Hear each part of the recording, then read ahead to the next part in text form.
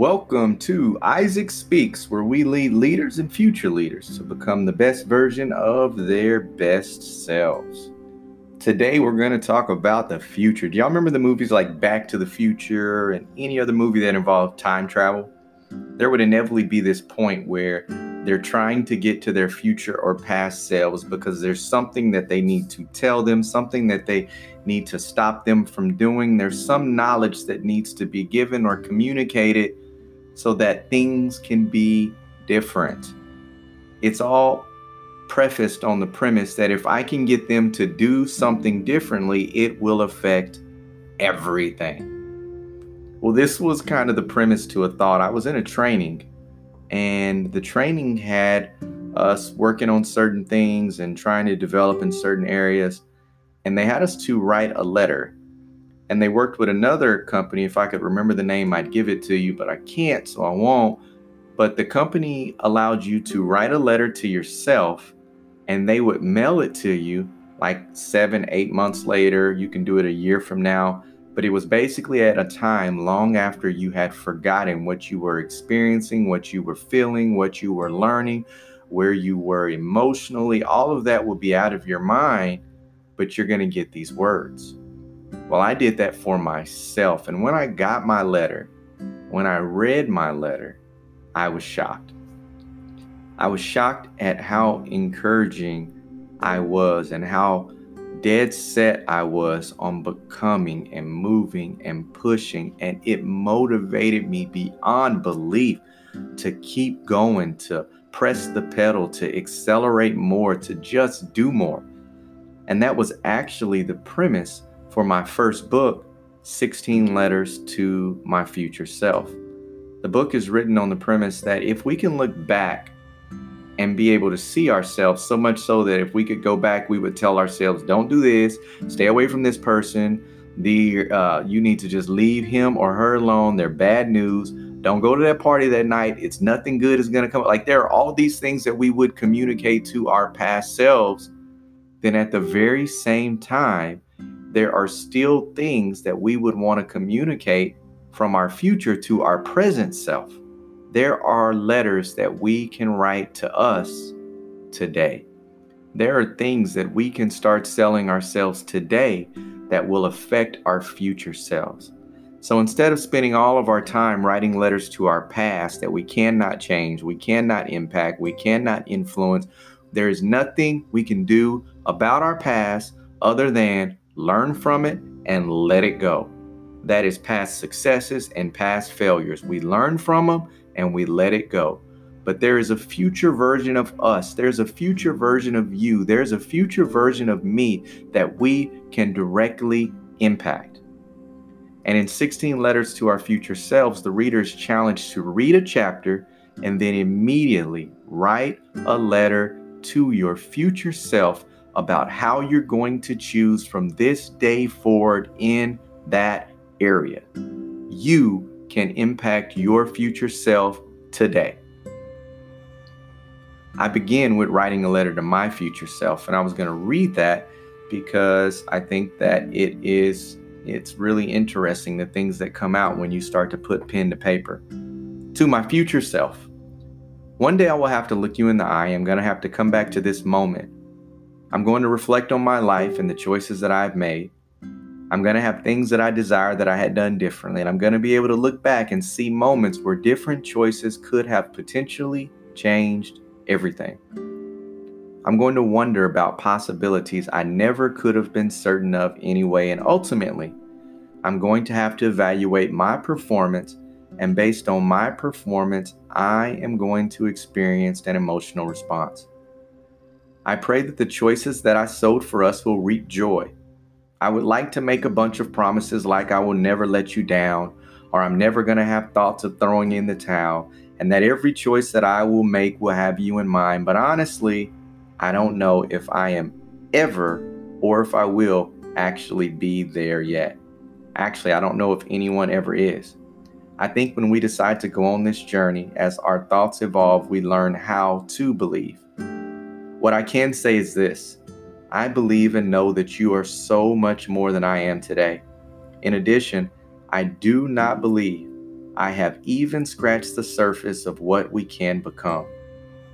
I can see your future has the possibility to be amazing. I can say I will fight for you. I cannot promise you I'm going to win every battle, but I can promise to remember you as I struggle to get back up for the next round. I can choose to make you my motivation. When I am alone, I think about all the possibilities of what we can and will become. If I am honest, sometimes it's hard to believe that amazing things can come out of our minor beginnings. Yet I am encouraged because everything that is amazing now had a time when it was not. Even the universe that we reside in, marvel at, and do not understand began in chaos. I think part of the process I will have to endure is believing in what I hope for but cannot see in us. I think this is an intentional process. So when I become you, we will be able to help others become, because we will understand how difficult it is to hope against hope. I hope above all that I do not let you down. I hope I never stop dreaming and that I do not allow my situations to define us. I take responsibility for what we will become. I acknowledge it is up to me. I will not pass the blame or make excuses. Whatever will be because I chose it. Do not give up on me. I will not give up on you. With faith, hope, and love. Isaac. I chose that as the introduction to the book because I believe in jumping in the water if I'm going to tell you that the water is safe. I believe if leaders lead from the front, not from the back of the bus. Like, there is so much about my future self that I believe is worth fighting for. There is so much about the person that I'm trying to become that I believe is worth fighting for. But unfortunately, I believe that we live our lives and we operate as if we're the most beautiful glass houses. We build these huge glass structures and we run to the center of them, and we believe that nobody can see who we really are there. And we bring everybody else into our glass structures. And when life gets tough and things don't work out and the glass comes down, everybody that trusted us enough to get near us is damaged in that process. The most beautiful glass houses led to 16 letters to my future self. When I saw how fragile my life was, when I saw how I thought that I was hiding by being this one person at work and this one person at church and this one person with my mom and this one person with my friends and this one person over here, I had created so many different versions of myself. It was literally unstable on all levels. The most beautiful glass house set up for the most epic fall. 16 letters to my future self begin with one letter to my future self, acknowledging the fact that I'm not where I need to be. I'm not where I want to be, but I believe enough to start the journey. I believe enough to fight for it. I believe enough to tear down the faulty structures that I had built my life on and to start to build up new, stronger, firm things based on a proper foundation. I believed enough to leave comfortable areas and comfortable people. I believed enough to let go of things that were not good for me, that I had been holding on to for way too long. And those things were nouns, people, places, and things. There are people that I can't be around anymore because my future is too important. And instead of to help me to build a stronger structure, they encourage me to run back to the glass house. There are things that I cannot do anymore because I love and cherish the person that I'm trying to become. There are places that I cannot go anymore because I know that when I walk into those environments, I endanger my very future.